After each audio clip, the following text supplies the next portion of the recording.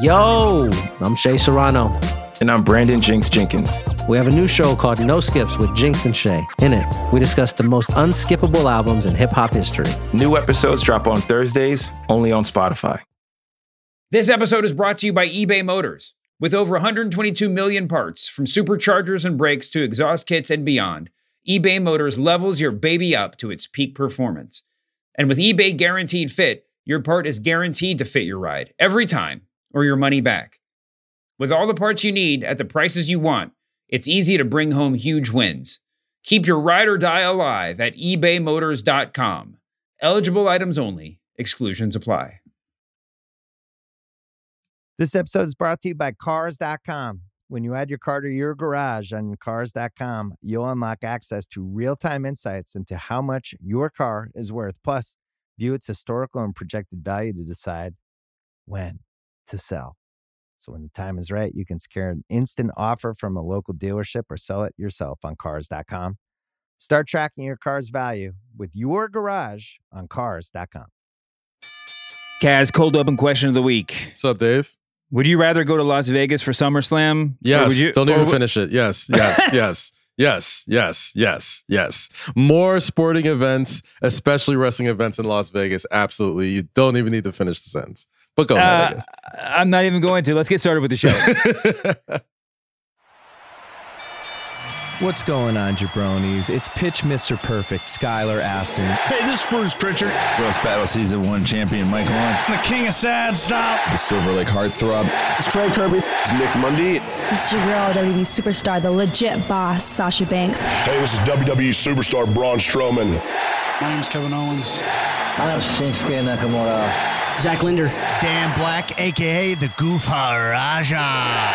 I'm AJ Styles, the phenomenal one, if you will, and you're listening to And you are listening to the Masked Man Show. The Masked Man Show. The Masked Man Show. The Masked Man Show. The Masked Man Show. The Masked Man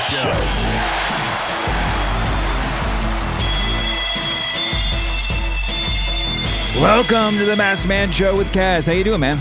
I'm doing good, man. How are you doing? I'm doing good. We had a SummerSlam announcement.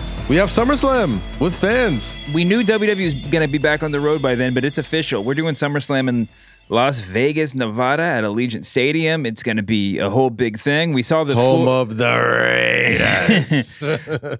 I think I saw what the footprint is right now, what the floor plan is right now, and they're not trying to fill the whole thing out, but they're still trying to sell a ton of tickets for a SummerSlam. Yeah.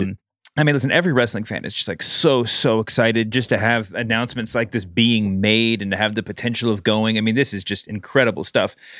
The flip side of it, the thing that I've heard a couple times in a couple different ways from a couple different sources, both online and directly to myself, is that WWE is like feels like they need a real win right now. Like this is they're kind of shooting the moon on this a little bit because this is going to be this year's tentpole, right? This is like, forget WrestleMania 2021. We're putting all of our eggs in the SummerSlam basket right now. Yeah, they can use it. They can use the shot in the arm right now, I suppose, especially after everything that's been happening with, releases and just the negative press and, they could definitely use it. And SummerSlam is the best place to do it.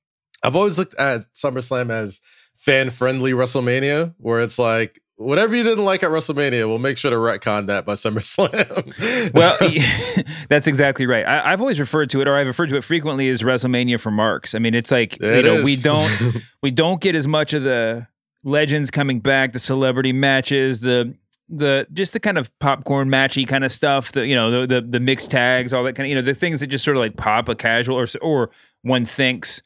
Or the assumption is that they pop the casual fan. This is where CM Punk and Daniel Bryan get their chance to shine. Yeah, it's the event where it's almost like a here you go. Like I know you enjoyed WrestleMania. If you did, great. If not, SummerSlam is where we kind of make it up to you. It's like a collective our bad for anything that didn't go right during the year. So I don't even know what basket this falls into, but I just said SummerSlam's usually not the celebrity or the legend, part-timer match that we usually do those at WrestleMania. There are a couple of, big names that sort of declined WrestleMania or weren't at WrestleMania this year because of because it wasn't in front of a live crowd, because of COVID, because of everything else. And by the way, I've said a couple of times. Also, Tampa. Yeah, well, okay. I've said a couple of times over the past several months, just in reference to decisions WWE's making, that maybe they're saving things for when they get back on the road. I think this maybe puts it a little bit more in focus, that maybe they've just been saving things for the SummerSlam build for the past couple of months, even during WrestleMania season. Maybe they were just pushing pause on a couple of opportunities because they already had their eye on this. Now, the reason why I say that is because there's a couple of big rumors that are out there right now. Big rumors. I think I could confirm one or two. Well, maybe. Okay. So one, but I don't know. I don't want to get dirt sheet on you. Which one? Yeah, which one do you want to do first? The one rumor. I'll do what to me is the slightly less exciting one first. One rumor is that Brock Lesnar is going to be coming back at SummerSlam. He's going to have a match there. Okay. I've heard of that. And specifically, someone referenced a Bobby Lashley versus Brock Lesnar match, and then Meltzer, I think, came off the top rope with the. Maybe they're just not. There's some people saying save Lesnar for WrestleMania, or save Lesnar for the Roman Reigns match at WrestleMania, so that because that's going to draw. That would be crazy if they were saving things for WrestleMania at SummerSlam 2021, especially with the potential that it would never happen. Anyway, that's number one, and number two is Roman Reigns versus John Cena. Yes, I've heard that too.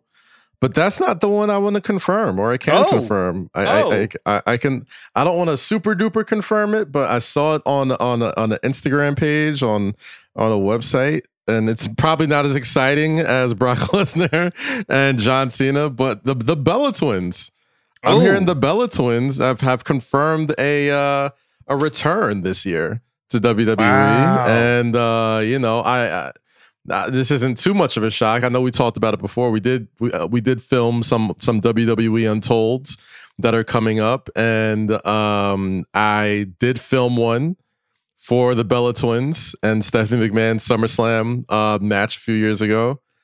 And if I'm reading the tea leaves correctly, and the time when that would air, it might air around that time. So I'm like, this I think this might check out, if all things considered. And I think the Bellas have already mentioned that a comeback is imminent. I think that's I'm rolling with that. I think the Bella Twins are on the return, and I think that you can almost say you heard that here first on the Masked Man Show. It's fun. Well, yeah, lock it in, guys. Or second, I guess. It's funny because there was also a news bit this week, which I didn't even put on our outline, that the Total Bellas is ending. And that looked like the rationale was that some of the extended Bella family, mostly their kids, and maybe even Daniel Bryan, weren't so stoked on the idea of being on a reality show anymore. That Nikki said she didn't want to raise her kid in front of the camera, and et cetera, et cetera. So I don't know. Maybe they're reuniting to keep that, keep those paychecks coming in. But who knows? Regardless, I mean, the Bellas were going to be such an interesting duo to look back on in terms of their place in women's wrestling and WWE. Their kind of place in the women's revolution. There's a lot. It's incredibly intriguing. The Bella Twins are like the Doctor Strange of the WWE diva / women superstar universe. Like, they connect to all generations. Like, they were in the diva search. They were the first people on Give Divas a Chance. Like, it was their match that sparked this whole thing that we're in on now. They kind of ushered in the butterfly belt era. And, they sort of ushered in the era of the Four Horsewomen as well. So it's like they've touched so many parts of, what the women's revolution kind of turned into. And on top of that, the fact that Total Divas has been running for 12 seasons now, 13? I don't know. They're in double-digit seasons at this point. The Bella Twins, just as much as any wrestler, are as responsible for, and male or female, are responsible for as much mainstream attention that the WWE gets, specifically because of that show, because of Total Divas, Total Bellas, and all that stuff. So they're the way to kind of look back at them in these past several years has always been pretty weird to me, because while it was happening, nobody would give them that much props. Like you'd have like the ironic marks and be like, oh yeah, Nikki Bella actually could go. You know what I'm saying? Or Brie Bella is actually like a very talented. But as it was happening, everybody just couldn't wait for these NXT superstars to kind of come up and like make this thing happen. But like, it's going to be really interesting to see where they go from there. It's going to be really interesting to see how they're used and how they're viewed now as they've kind of gone away for a little bit. And strangely enough, they kind of got that John Cena thing going on where it's like, you didn't realize how much you're going to miss these people until they're not around. And, when they come back, they're going to make things insanely more interesting, especially in the women's division that's just burgeoning at the moment. So I'm very intrigued. I'm very intrigued at that. And I know it's not Lesnar and Cena, which I think should happen as well. I mean, Fast 9 is coming. We love a good crossover. You know what I'm saying? And, it's nice to get fight sports back in Vegas. So having Brock come back there doesn't necessarily seem like too much of a stretch either. So, yeah, I mean, I feel like this is going to be the time where they pull out pull some big punches and go for some big wins, especially when it's time to hit the road again. Yeah, I mean, and I think you hit on it right there in the end. This is another sign that SummerSlam is going to be, or they're trying to book SummerSlam to be super duper mega epic, right? I mean, it's a big deal. The Lesnar thing is interesting. I mean, just the presumption that he's going to be back now that they're going back on the road and kind of shifting back into full gear or whatever. No pun intended. So I'm kind of excited to see whatever they do with them. If they do save him for the whole thing about the idea that we're going to save him for Roman Reigns at WrestleMania is just so dumb. It doesn't even need to be discussed. I mean,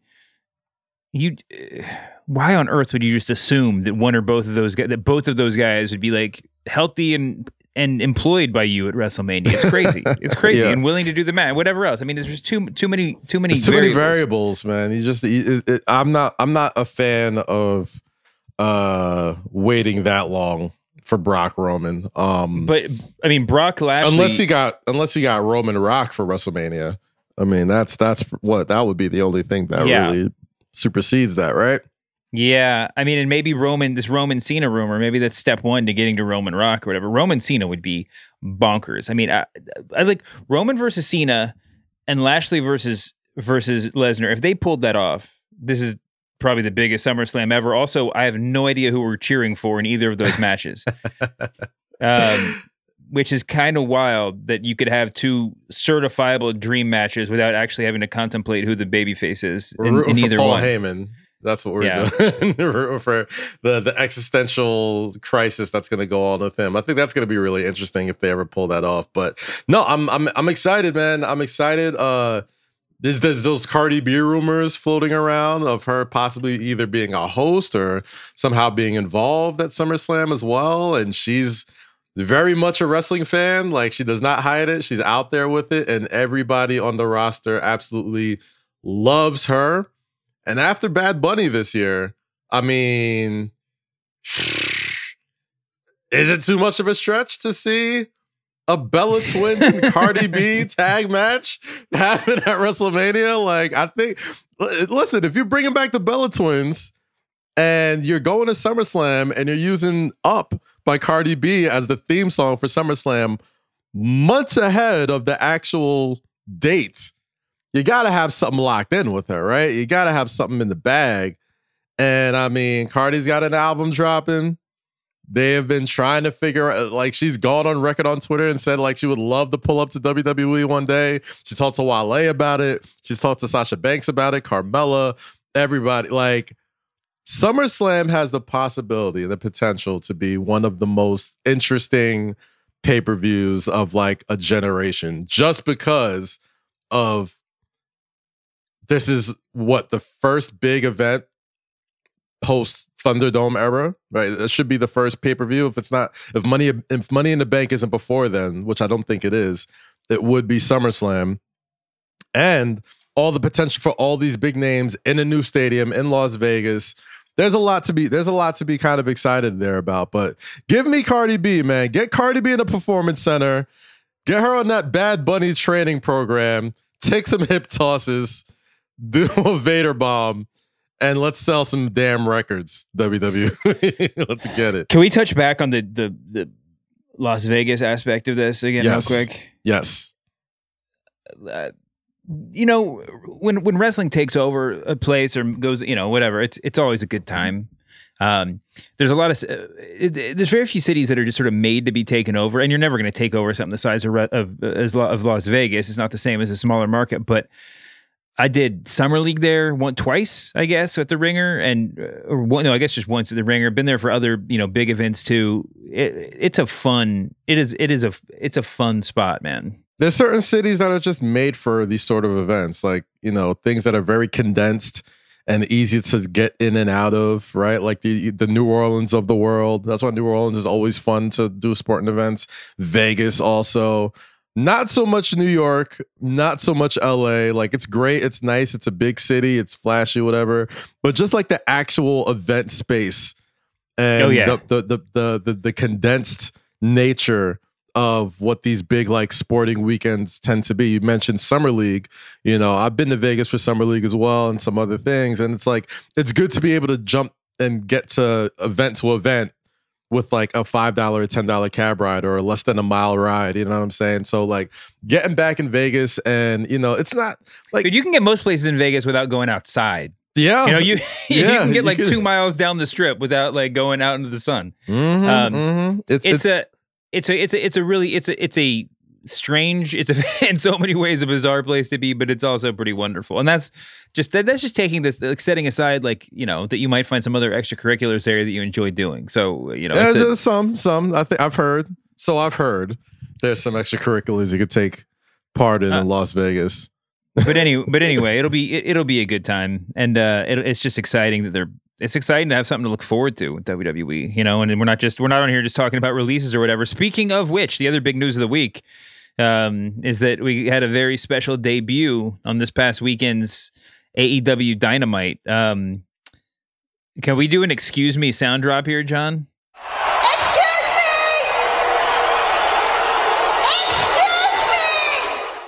me! Vicky Guerrero came out, did the excuse me. Her heat was so crazy that she didn't even no one even heard what she was saying, which is wonderful of them to use her in this moment and everything else. But like, Andrade came out.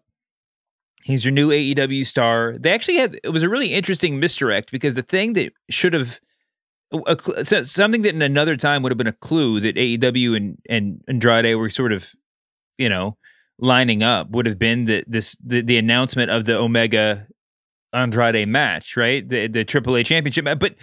But people sort of use that as a reason to think they weren't going to work together, right? That like, that AEW would have wanted that to be a secret if there was going to be a big debut or whatever. It ended up working in their way regardless, and it was a huge surprise, and everybody's immediately where they were obviously going to be, which is just, Andrade is just a perfect fit. How do you look AEW. at that dude and not see? Obviously everyone sees stars in him. Like he's been in big places and has usually shined, but he's not somebody I worried about when he was released.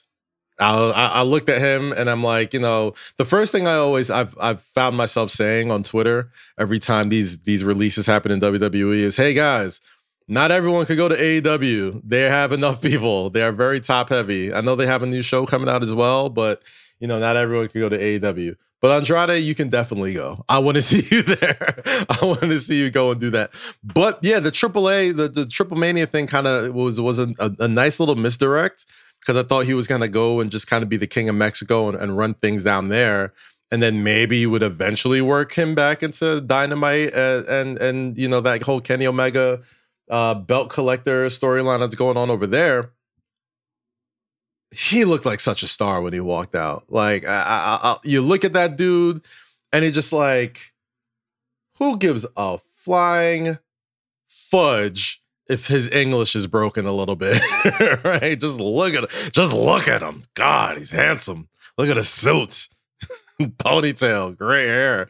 And now you got one of the greatest heaters in the history of heaters in Vicky Guerrero, like calling you and you're like the great Latin star. Like you've been like the chosen one of the great Latin stars for several years now. Even when you were La Sombra, like come on, man, that's money. That's money. That is a dude where the same way. I don't think everybody's a slam dunk just because they go to AEW, right? Like there's been times where we've had people like Matt Cardona show up, have Matt Hardy show up. The only like two or three people, I can't even think of two, but the one person I thought once he went to AEW, I'm like, WWE is gonna be kind of tight that they let that go, was Miro / Rusev. Like once he got him there, I was like, yeah, that's a dude that he's made for that place. He's gonna be a star, and I feel like they're gonna put him in position to only be successful. And we're seeing it now. It took a while. There was a little bit of missteps here and there, but like now we're seeing Miro as like the potential megastar he really can be.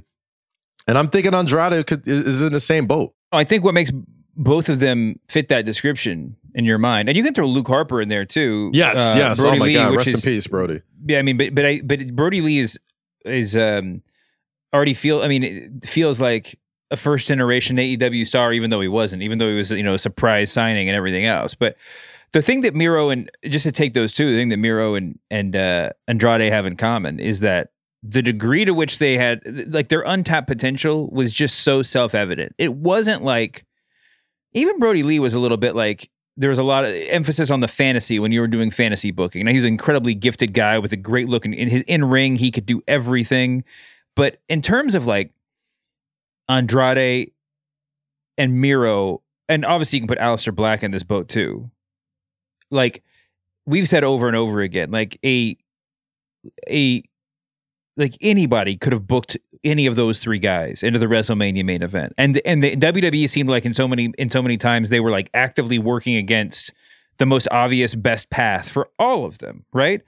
Miro's a good example. All that stuff he was even setting aside the comedy aspects or like, giving him the benefit of the doubt, like you got it, whatever. It was just so much. It was just so lousy, and that's why when you see them go to AEW, it's not even so much like, oh, WWE's going to regret this. It's going to be big. It's like, no, they're going to regret this because these guys are finally going to get the opportunity to do the obvious thing, you know? Yeah, that's the thing that bothered me, man. Like the funny thing is Miro and Andrade were two people I got to work with a lot when I was at WWE, especially Miro. And he was a guy that there's certain folks that when I was doing creative that I was just like supremely honored that they even trusted me to like work with them, right? And like Rusev at the time was at the top of that list. So once it sucks on one hand because it's like you know they could be doing so much more and you want to do so much more, and when you're writing for them and you're trying to do the best you can with the time you're given, you want to make sure that dude looks as great as he possibly can, because as a fan first you see that like this guy is ridiculously talented, could end any show, could be at the top of any card, could be the main heel on any wrestling promotion on the planet, and it sucks sometimes where it doesn't work out the way you expect it to work out. Andrade was different, where everything with him was so evident as far as like in-ring ability. He had great size, a great gimmick. He had a great heater in Zelina, and she was like kind of taken off too at the same time. Like the way they both kind of hit each other at the same time, it was just like this is perfect. Like who in their right mind would want to break this up or mess this up?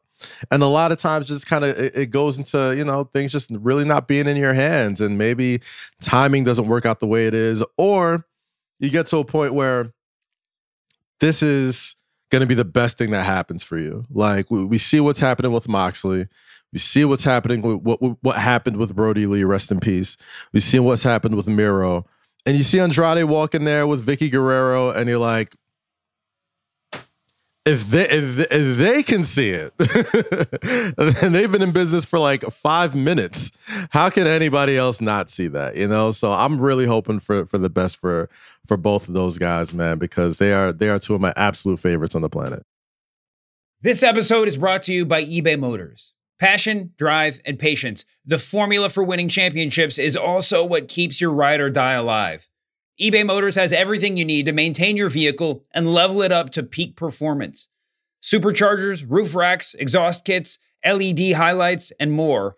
Whether you're into speed, power, or style, eBay Motors has you covered. With over 122 million parts for your number one ride or die, you'll always find exactly what you're looking for. And with eBay Guaranteed Fit, your part is guaranteed to fit your ride every time or your money back. Because with eBay Motors, you're burning rubber, not cash.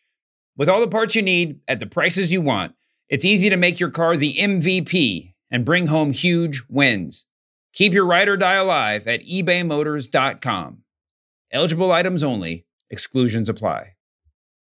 When you need mealtime inspiration, it's worth shopping Kroger, where you'll find over 30,000 mouth-watering choices that excite your inner foodie. And no matter what tasty choice you make, you'll enjoy our everyday low prices, plus extra ways to save, like digital coupons worth over $600 each week. You can also save up to $1 off per gallon at the pump with fuel points. More savings and more inspiring flavors make shopping Kroger worth it every time. Kroger, fresh for everyone. Fuel restrictions apply. Well, speaking of interpromotional run-ins, we've got a very, very special guest who just popped up right now. Dan St. Germain, welcome back to the Masked Man Show. How are you doing, my friend? I promise you I will be less awkward than Tony Khan on Impact. The bar is remarkably low, Dan. Yes, the bar is actually under my feet already. So I'm already above the bar and I just started. I'm good, man. I'm excited to talk wrestling with you guys. Taking a break from Wrestle Roast, the podcast that I host. Shameless plug. Excited to talk about what's going on now. Dan, there's nothing shameless about any plug, okay? You plug the fuck away. That's what so have for you, Cass. I want to get your take on Andrade at AEW and some of the other stuff we've been talking about. But first, I do want to ask you about Wrestle Roast. Is there a moment when you're doing, like you've recently done, let me think, Ultimate Warrior, Jerry the King Lawler, Macho Man Randy Savage. Now, is there a moment in any of these when you're like writing material and you're like, I want to make sure I don't get blackballed from ever attending a WWE event again, and it changes a joke you might tell? WWE is less butthurt than AEW about that kind of stuff. You know, like the companies or the or the fans? Both. Absolutely. WWE. Explain that. Well, I mean, AEW, you know, like first off, the fans, we get ripped apart. Like, if anyone gets angry at us, it's because AEW fans, and we're pretty. You don't say, Dan. You don't I think, you say. Know, every week, we basically heap praise on Dynamite if it's a good show, and SmackDown if it's a good show. We always are like, oh, NXT, that's pretty good. And Monday Night Raw it's a journey, wrong. Man. It's a dark journey, not to be confused with the valet in WCW. But like, there hasn't been a time where, here's the thing, man, it's like we start out every roast. If you haven't listened to the show yet, it's one of my favorite things that I've ever done. It's a blast. But we start out with a segment called Bright Side of the Ring, where we talk about how great this wrestler is. Because we don't have the wrestler on the show, we're like, well, you know, we should at least, you know, like not just have a burial, you know, at least have a zero-sum game by the end of the podcast. So I think that anybody who listens to the show, you know, like we're doing Sting this week, and it's the least mean roast jokes I've ever written. You know, like we did a Patreon episode, the roast of CM Punk. Some of those got mean, but also the praise was the highest we've ever probably given in a Bright Side of the Ring. So I think we're really fair. It's not just like it's not just shock jock type of stuff. As far as being blacklisted, you know, if it happens, it happens. But I just don't. I could see it happening with AEW, but I couldn't see it happening with WWE. I mean, let me tell you something, Dan. People who don't get as the great people on Dan Le Batard say, you don't get the show if you get butthurt over a show called Wrestle Roast. Like, our roast is like, yo, we kid because we love. They're just jokes. Like, relax. Yes. Like, what I mean, you look, there's doing? some things we won't touch. Like, you'll never see like an Owen roast or something like that. But dude, we love, I mean, if you know anything about the people on our show, we love wrestling. All of us love wrestling. We had, like Kaz, we have a former WWE writer there. We have Mike Lawrence, who's one of the best roasters in the world. Scotty, who's awesome and is just a connoisseur in New Japan, brings in a whole different perspective and hilarious on the show. It's a different type of feeling. It really is like, it really is. I mean, we love wrestling. We love wrestlers. I mean, Jesus, man, I watch so much wrestling every week. It's insane, dude. It is insane how much, I'm at least watching 10 hours of wrestling a week because I watch all the shows, right? And that's not even counting, if there's a takeover or a pay-per-view or a Dynamite show. And yeah, so I mean, we're this, it changed. It's not total effing marks anymore, but we still are the markiest marks you're going to meet. I don't know about you. I found myself I almost watch more wrestling when I don't catch the shows. If it's like, Tuesday or Wednesday and I'm like, I gotta get on YouTube and figure out, like, do my catch up on the, the weekend's viewing, then I find myself going down so many more rabbit holes. And then it's like 6 hours later and I'm watching some like crazy, like grainy OVW footage, with like John Cena as the prototype or something. You see the guy selling hot dogs in the background. Yeah, exactly. It's just like, it's so like, I don't know. I mean, there's so much wrestling. You know that story at Big Show at OVW? He ordered hot dogs from the ring. Like, that's really? How depressed he was in there. Yeah, that's a good gimmick. Let me tell you this though, and you know what? I don't want to take us way off topic and veer off too much, but in pure Russell Rose fashion, can we just talk to the AEW fan real quick, like just for a second? Like, no, man, we need to bring puppets and teddy bears. Like, it's got to be a whole plan. Like, I usually never. My rule of thumb is I never peruse YouTube comments or podcast comments or anything like that. But one day I was like, you know what? Let me see what people are saying about the Masked Man show on Pods, right? And I'm reading it, and I'm just like, review after review after review. It's like, oh my God, they don't show love to AEW, and they're a bunch of WWE shills, and they're this, they're that, and it's like, yo. Kaz, you ever meet a Democrat that makes you feel like a Republican? All the time, especially this week. All the time. That's what AEW fans are like for me. Where I'm like, I know I'm a liberal guy. Why do I? It's like, I think we believe in the same stuff. Like, what is going on? Yeah, it's like, dude, it's like if you're not overly complimentary of AEW, if you're not saying it's the greatest thing ever and it's gonna shut WWE down and it's God's gift to all this whatever, people like AEW fans will really try and like chop your balls off and hand it to you. I'm just like, and I thought their last show was probably the best pay-per-view of the year. Yeah, it was a really good show.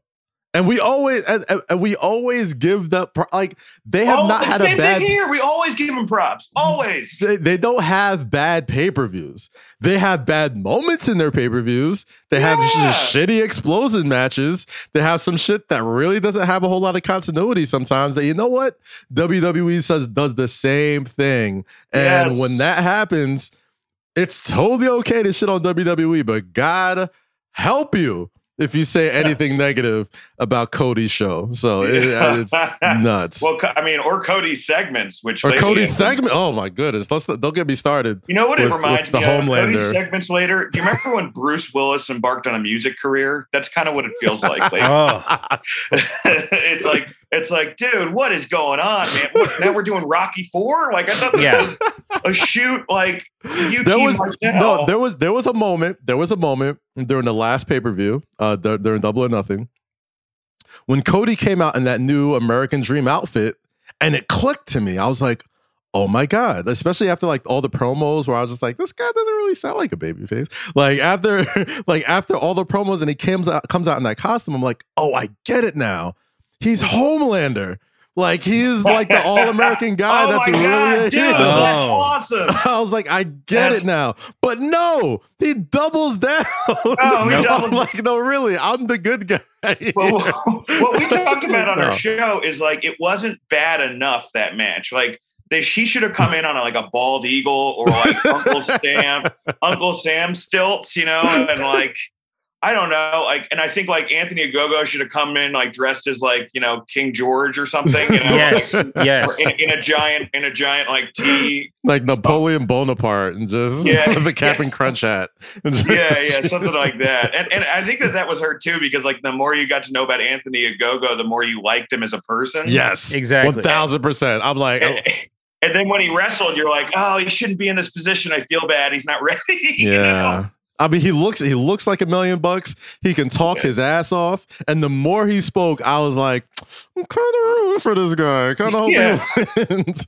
The more I stare at that, the more I just get the feeling that, like, first of all, there's this whole subtext that I was willfully oblivious to, that Cody's using the American dream for one night only to try to get the copyright to that thing back. I have no idea if there's any truth there or whatever, but it does seem like this was a gimmick in search of a villain. And like maybe like Cody was like, I got this great idea. I'm going to go against Miro and I'm going to be the American dream. And he has this whole thing mapped out. And Tony's just like, well, I can't say no to you, but the problem is we've already got plans for Miro. So just find somebody else, you know, and this is what we got. And wrestling changes because, you know, in the beginning of AEW, I thought Cody and Jericho segments were the best, you know, I thought that, you know, the Elite kind of wasn't living up to this, you know, New Japan, like, you know, I mean, look, guys, I'm wearing a Kenny Omega shirt. He's my favorite. But now it's kind of flipped, and, you know, Kenny and the Bucks have kind of figured out who they are. Listen, it's not too late for Cody. If you're listening to this, AEW fans, I know you are. He's a terrific promo. When he doesn't talk about his black and white baby, he is a terrific promo. That was the craziest thing I've ever seen.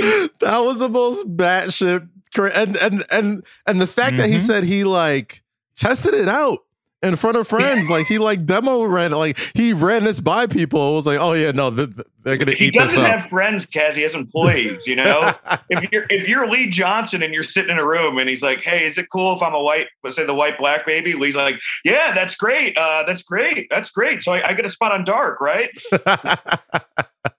No, Cody, AEW fans, if you're listening, again, you are a great promo. You are a fantastic promo. And even the AEW fans are awesome. Like, they made that pay-per-view. They were amazing. All I'm saying is it is not too late. It is not too late for you to go full Homelander, Cody. It is not too late. Like, it would be so awesome. Well, I was going to say that has to be the plan, except for the fact that now it does seem like you can kind of draw a line between Cody losing the match to never fight for the title again or whatever, and then just him totally being set up, like setting himself aside in a parallel universe to everything else that's going on. Dave, how much longer can you root for the suit? No. It's done. He's got to go. He's got to be a heel. I do like that this started off as a polite conversation to AEW fans and ended up with just ripping Cody mercilessly for half an hour. I've met Brandy. She's super sweet. I met Cody. He's super sweet. Yeah. Cody's the nicest, man. I think they're both super talented, but they both need to, you know. These are not personal attacks, guys. These are about what we watch on TV. I'm sure Cody and Brandy are fantastic people. I think they think they're Prince Harry and Meghan Markle or something. Like, I don't know if they know, like that they're a wrestling couple, you know, like they think that they're royalty. That's what I'm trying to say. Oh, you know? I was going to say, do you think does that make them anti-American heels if they're Prince Harry and Meghan Markle? They're definitely royalty in a sense. Like, let's not disrespect the Rhodes lineage. Like, it's definitely it makes them pro the USA Network show Suits. That's what it makes them. It's a different kind of USA. All right, we got to move on. I like. But listen, AEW. I think the moral of the story is we all love AEW. So even hundreds of dollars to AEW and pay-per-views. It's true. I love how we got to preface everything with "we love AEW" because we know how their fans are. Oh my gosh! I have a goddamn Sting return hoodie. Well, before you came on, we were just talking about Andrade on a scale of 1 to we just signed the Outsiders, and we're WCW signed the Outsiders. How big of a deal is Andrade going to AEW? I love Andrade in the ring. I thought his match with Gargano in NXT was one of the best WWE matches I've ever seen. I thought him and Thea Trinidad or Selena Vega were an amazing package. I think he's a good hire. But I think that his promos aren't great. I don't think like, look, I understand that, like, you don't want to just be one name like Andrade, but now he's got three names, like Andrade L. I know that that's the same name, but that for American audiences, that's what they're going to see. And,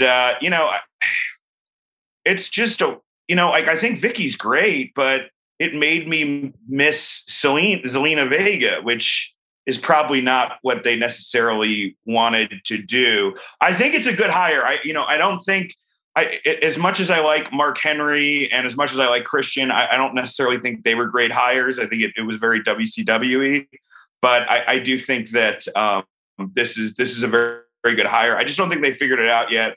And I think that, he was given apparently, I didn't realize this, but on Friday night, that was like the 5th hour of wrestling that audience had watched. So imagine doing your debut after, and you could see it in the audience. The audience, when they announced it, they were kind of like, huh? And then when they saw who it, they were like, and then they saw who it was, and then like it was almost like a wave. Like one section would and then another section. Yep. It wasn't what you wanted as far as it wasn't Moxley coming back at Double or Nothing. So I think that we haven't. I'm undecided. That's my opinion. Yeah, I got two thoughts on that. One, I'm a little upset that they didn't like, and we spoke about this already. Like, it would have been a much better reaction if they saved it for a Kenny Omega interaction. And two, about like Christians and the Mark Henrys of the world being like signed to them. I don't think they're bad hires, because like the more I've watched the AEW, the more I've realized, like, yo, you do need veterans. Like, you do need OGs in there. Like, you can't just be going balls to the wall. Like, you don't need veterans that are bigger than everybody else. Well, Mark Henry's not going to wrestle. Hopefully, are bigger than like. Hopefully, but they're like bigger than all their like what's going to happen? Like Big Show standing next to Lance Archer makes Lance Archer just look like a guy. Yeah. Well, Lance Archer is just a guy. No offense to Lance Archer. Sorry. Damn. Anytime we start saying some good stuff about AEW, this is a problem. I loved Archer in New Japan. He hasn't done it for me here, especially because Jake's promo sounded like a hobo sharing vodka on a boxcar. But hey, no mean things about Jake. All right, no mean words about Jake. Well, Jake's fan. He's one of my favorite ever, but his promos are crazy. And also, listen, I mean, that this is a weird sizes thing. It also doesn't help that Jake is basically bigger than Lance Archer, right? I mean, it's like I've complained about this since the days of watching Colonel Robert Parker back in like Memphis and in WCW. It's like your manager should not be taller than the wrestlers. It's just like, I'm sorry, I'm going to be. No. I thought it was a bad looking $1 million man was Stone Cold's manager because he was bigger than him. Anyway, Diamond Dallas Page, he started off as a manager. Every new manager, it should be like the roller coaster height thing, but with like Malcolm Bivens. If you're taller than Malcolm Bivens, you're not allowed to be a manager anymore. Years ago, one of the first time I ever like did a full WrestleMania weekend as a writer, when I was writing for Grantland, it was in Miami, and I was at one of the Wrestle Reunion, autograph shows. And this is a weekend where I did everything. I did all of the wrestling events, including the indie shows. There was only like 6 things to do, and I went to the big autograph show, and Jake, the first thing I saw was Jake Roberts in his darker days eating a McDonald's cheeseburger at one of the front tables. And I led my story with like Jake Roberts is eating a cheeseburger. It was like the first words that I wrote. And I got a direct message after the piece came out from someone claiming to be Jake Roberts, denying that he ever ate a cheeseburger. And that I can never think of Jake Roberts without thinking about that from now on. Jake Roberts eating a cheeseburger is like the worst ASMR I've ever heard in my life. All right, let's talk about NXT TakeOver in your house, since we're just going to make fun of AEW anyway. Yeah, let's do it. NXT, which is by far the lesser promotion compared to AEW. I just want to put that on the record for all the AEW fans out there. Well, I don't have to believe it. I like Dynamite more than NXT. My favorite thing about NXT TakeOver in your house is that we got Doc Hendricks back doing promo packages for it. I love that Mike Lawrence said he looked like Cameron Grimes' aunt. Yeah. My favorite part about it is that in my memory, at least, and I've not done the research, Doc Hendricks was more of like a TV friendly Michael Hayes, like a more of a clean cut. He had the short hair, it was slicked back. He had the groomed mustache, and for some reason, this iteration of Doc Hendricks, he has like a Jughead hat on, and I don't really. He looks like he's from like a. I don't know. He just came from a campfire somewhere. I feel like Doc Hendricks is supposed to be like wrestling Casey Kasem, right? So it's like, what would Casey Kasem look like in 2021? Exactly the same. Kind of like that, probably. So I don't know, but I love me some. Rare for me to say this, but like Michael Hayes was strangely one of my favorite people when I was working over there. That's great. He was hilarious, man. And but yeah, no, back to NXT TakeOver. So speaking of Cameron Grimes, he's got a ladder match against LA Knight for the $1 Million Championship. I cannot imagine a thing that is being played as comedy that would have me more invested than the $1 Million Championship belt. That is the best belt in the history of belts, and whoever wins this, it has just the built-in push that is going to be actually meaningful. So LA Knight wins, definitely. You think that's LA Knight? I think it's LA Knight. I think it's money for him. I think it would be I think it's perfect. I don't know. My only hesitation is that this had to be the idea from the start, and LA Knight's like initial promo packages I think we're just like 5 degrees off from the guy that was going to be the $1 Million Champion. But I could be totally wrong. Dan, who do you think is going to win? I don't know. This one I'm kind of. I think I'm leaning towards Kaz now, where they're gonna have LA Knight win, and then it's gonna culminate in the next takeover where Cameron Grimes, gets the belt, $1 Million belt from LA Knight, and DiBiase goes to Cameron.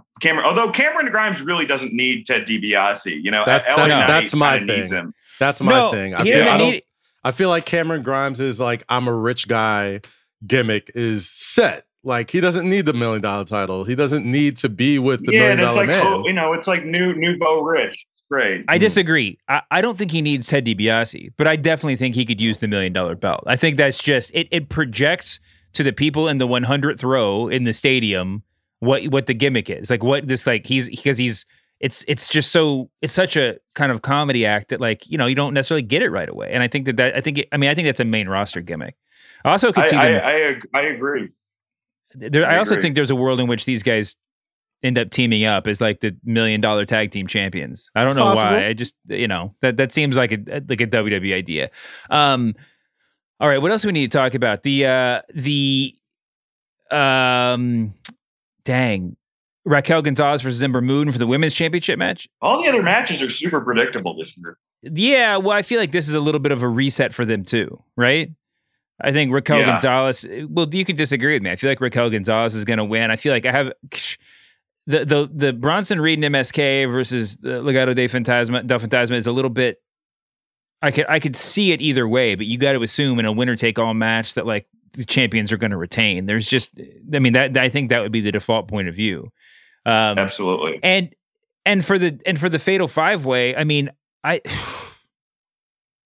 I just don't see a path for anybody winning except for Karrion Kross, especially to the degree they've tried to put over Adam Cole as the threat the past couple of weeks. I don't know. Maybe I'm crazy, but this just feels like a Karrion Kross retain. I guess you could fairly easily make the case for any of these 5, or at least for Adam Cole and Kyle O'Reilly. I don't know. There's something sneaky about a Johnny Gargano win. Like there's something there for me. Like I feel like with the way and how they're kind of being built, and they got the North American title off of Gargano, and he's kind of really become this really shit-eating, grin-smiling heel. I could totally see a way where he kind of sneaks off with the title, not having to cross paths with Karrion Kross at all. And I feel like I think they're trying to make Karrion Kross a babyface, like or something. Like he's not necessarily a heel, but like when you put a guy like that who is clearly bigger than everybody in a Fatal 5-Way match, you put him in any match that where he could lose the title and not be involved in the pinfall. You always kind of got to look at, okay, who's the shittiest person here? And how can they sneak away with this title where you're just like, oh, this motherfucker, like, how did he do it? And I feel like Gargano kind of fits that bill. Adam Cole's been a little bit too in Karrion Kross's face to come off as a sneaky bastard. I think him and Kyle O'Reilly's rivalry isn't necessarily done yet. Still think there's some meat on the bone for that. Who's the fourth guy in that match? Pete Dunne. Pete Dunne. Oh God, fuck! I fucking love Pete Dunne. Well, too. I think Pete Dunne has got. I think his chase for the title storyline is too big of a deal just to put it on the Fatal 5-Way. I think he's got a whole. You could tell that story over 6 months or something like that. And I think you're right. He's low key one of the most accomplished dudes in NXT history. So like you can't like just here's the title super quickly. If you want to reset, if you're going to put Karrion Kross in the main roster or turn him babyface or whatever, giving it to Adam Cole or even Kyle O'Reilly and kind of putting them off on the side is fine. I like what you said about Johnny Gargano. I do think that there's a world in which if this were a touring show, if all this were happening on Monday Night Raw, then the success that the Way has had would mean like, of course we're putting the belt on Gargano, right? Mm-hmm. Because they would be so over in front of a crowd from everything we know about wrestling history, and maybe that's the thinking backstage, even without the same sort of reaction. I mean, who knows? But my default is going to be Kross. What do you think, Dan?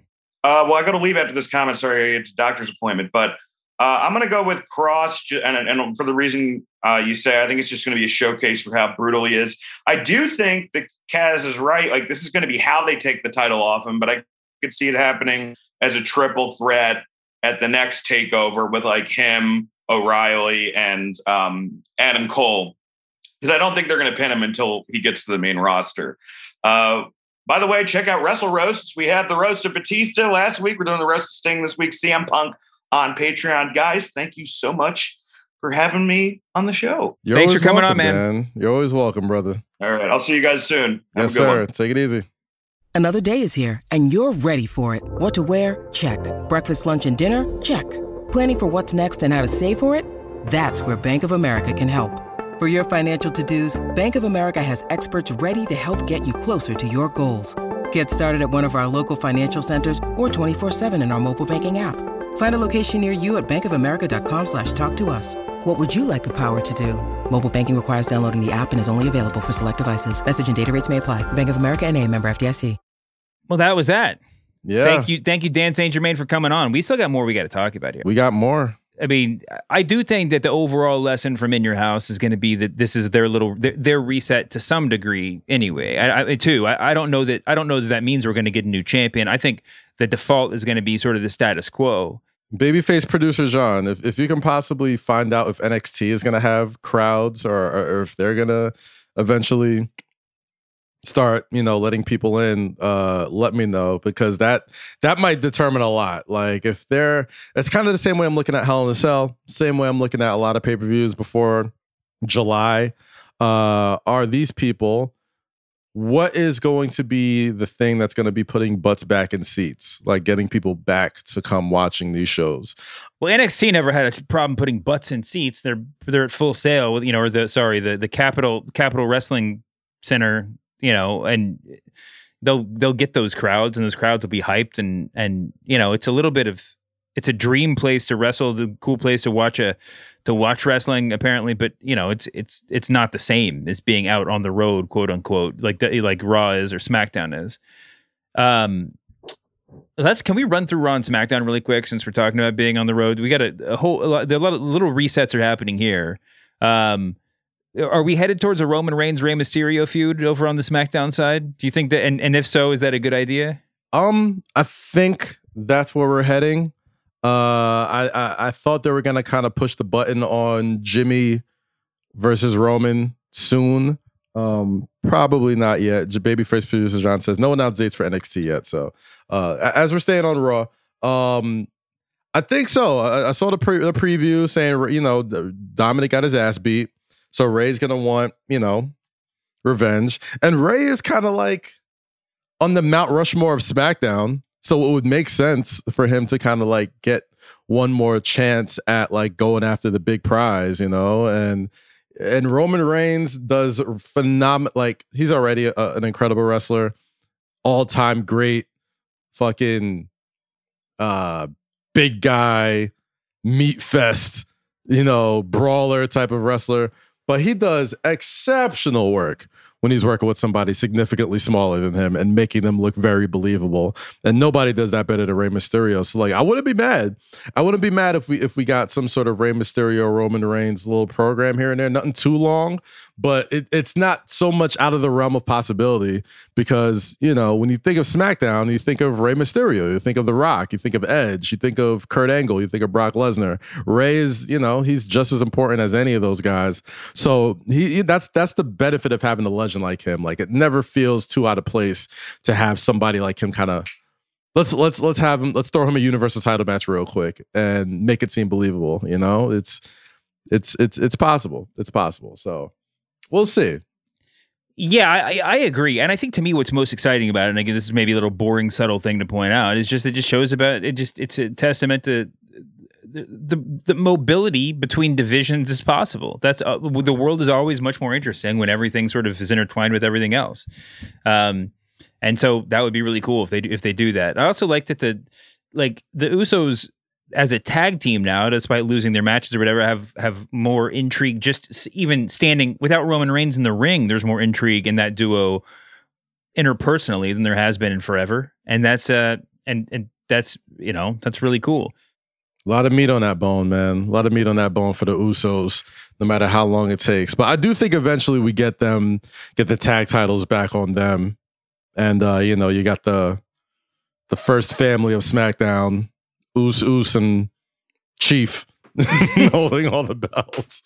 So I think Jimmy comes around eventually. Should we do one of those like those Beatles, like George and Paul and John and Ringo shirts for the just Chief and Us and Heyman? Chief and Us and Paul. We're gonna rock those shirts. Have them walking down. What's the street that they're walking down to the Beatles? Abbey Road or Abbey Road? Penny Lane. Yeah. Yes, hilarious. Absolutely. What do you think about? CM Punk now seems to jump in the fray at least once a week, or at least a quote of his goes nuts at least once a week. And this week it was.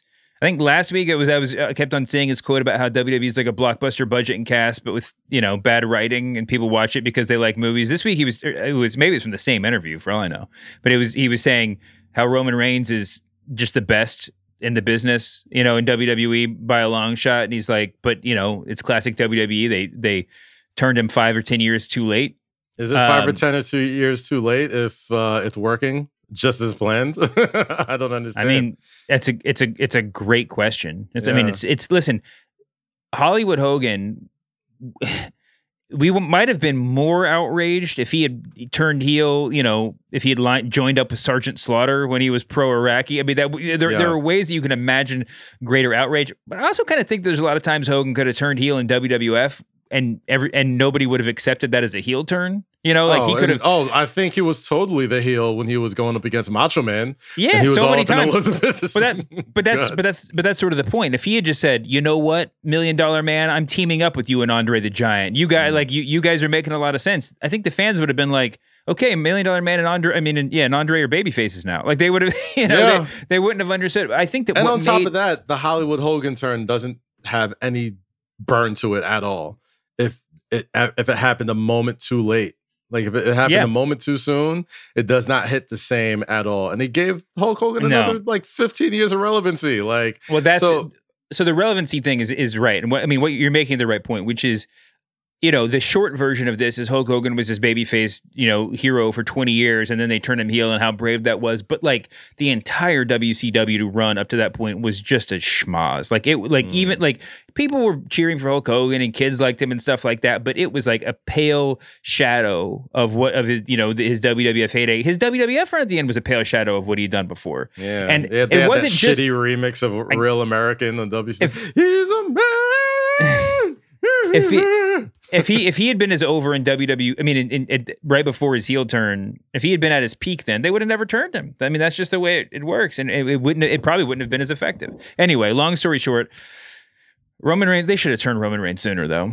I mean, but this moment right now would not have been as good. That's the thing. So here's my thing there, right? Like if they turn him sooner, they turn him as like I don't know. Is he the guy that turns on the Shield first? Is he the guy who goes corporate? Is he still like vest wearing dude, but just like the bad guy? Like, doesn't hit the same as it hits now, where he's had all this success as a babyface and all the success as like a dominant babyface, that not only does he have a completely different personality, all of his promos ring true.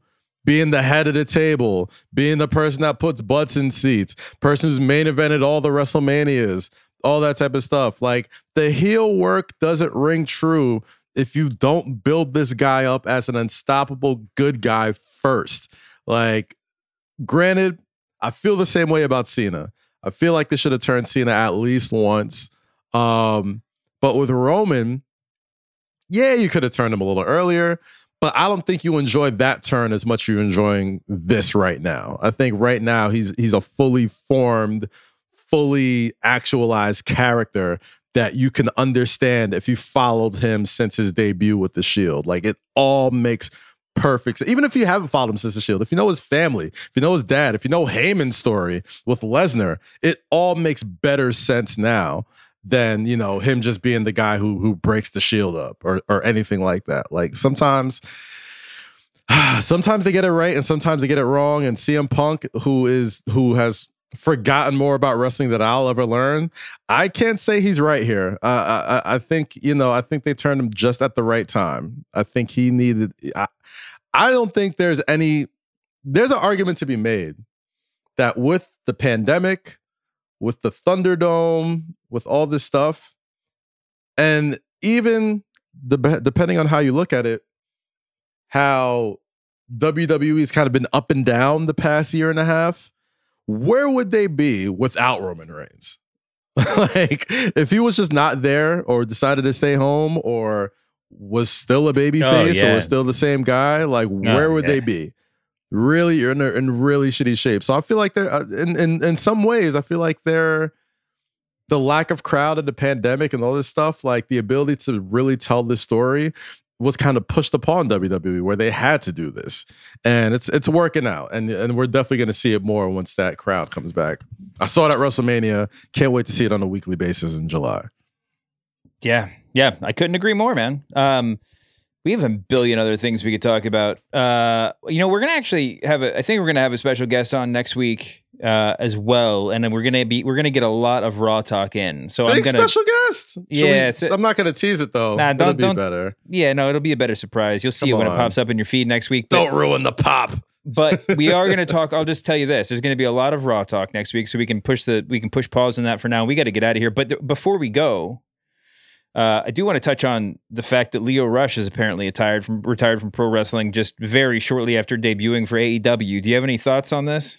Yeah, Lio Rush is a good friend of mine. We speak all the time, but we spoke briefly this week. Not at work. He's legit hurt.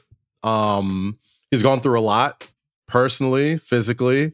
He's still young. He just had some kids, and he's I wish the best for him, man. Like, Lio Rush, my time in WWE, a lot of my most fun times was working with Lio and being able to kind of like help mold that clay into the majority of that WWE run.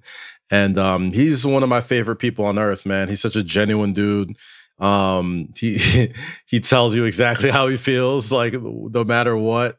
And the thing with him is I think he's just so supremely talented, and it sucks that like he had such an incredible moment at Double or Nothing, and it kind of was gone in a flash because of a freak injury. I think he's gonna be all right. Because he's done the smart thing and was doing stuff outside of WWE, as far as outside of wrestling, as far as like music is concerned, and he was on The Challenge on MTV and all that type of stuff. So the upcoming Power Rangers movie as well. So like he's been doing some things that has kind of set him up to, be in good shape for somebody so young. He's only 26 years old, man. Like, he's a kid still, but he's got some grown man responsibilities. So I mean, I wish nothing, I want to go publicly and say like I wish him nothing but the best. But I'll tell you this is definitely not the last time you've seen that guy, man. He's gonna be all right. I'm glad you're here to say that. I'm glad you had the inside scoop on that too. I wish nothing but the best for him too. I mean, we all got to make tough decisions sometimes, you know. Yeah. And this is and taking care of your family. Well, sometimes it's not actually a tough decision, but he's got a brand new newborn and just got married to the love of his life. He's got family to take care of, and he's, you know, without giving away too much of our conversation, you know, I'll say it takes a lot of foresight to be able to know when it's time to walk away in a company, well, in the industry where a lot of people don't know when it's time to walk away. And we've seen how tragically that ends with a lot of people, you know. We've seen it too many times. So as a fan of him and as his friend, I'm sad that he's not going to be doing what he's wanted to do for most of his life. But I'm glad he's had enough foresight and enough, sense of knowledge of self to know what was really important, like holding his kids, being with his family, being able to take care of his family. Mm-hmm. You know, that is the most important thing. So, you know, praise and props to him. That's my boy for life. You know what it is. And, but he'll be all right.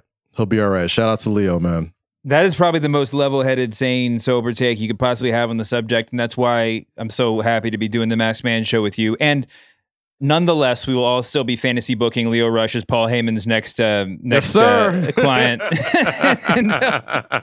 until like 2029. That'll be that's all we're gonna. Man, he's got the gift of gab, bro. So you just never know. You just never know. So we'll see. He's so great. You want to get some plugs in on the way out, man? Yes, sir. Check out Say Less with Kaz, Low Key, and Rosie every Monday, wherever you stream podcasts, and on youtube.com/Kazim. Check me out on MSGPM. We are returning June 21st. Every Monday night, Monday through Friday at 10 p.m. Check your local listings. If you got the MSG network, if you got AT&T, Fubo, live in the New York, New Jersey, Connecticut area, check it out. Me and my co-host Monica McNutt will be holding it down every Monday through Friday starting June 21st. Can't wait. Either June 21st or whenever the Islanders get eliminated. But we'll be on their TV screens again, talking Knicks, football, baseball, everything. And I think that is it. I think that's it, brother. Oh, shoot. And check me out on Ultimate Hell in a Cell on WWE Network coming up this week. You know what I mean? Check us out. WWE Network on Peacock this week. So check that out. That'll be fun, man. That'll be fun. Close call. You almost got disinvited back to do any more stuff for them. Thank you for doing that. You can catch me here. You can catch me on the Press Box podcast. You can catch me around other places too if you pay attention. Apologies, as always, to John. You know what? For this week, apologies to AEW and all of his fans. I love you. I love you. I love you, Tony Khan. I love you, Cody Rhodes. I love you, anybody that wrestles or enjoys AEW. We'll see you back here next week, humanoids. Tony Schiavone here on the Masked Man Show. We are desperately out of time. The tape machines are rolling. We'll see you next week on the Masked Man Show.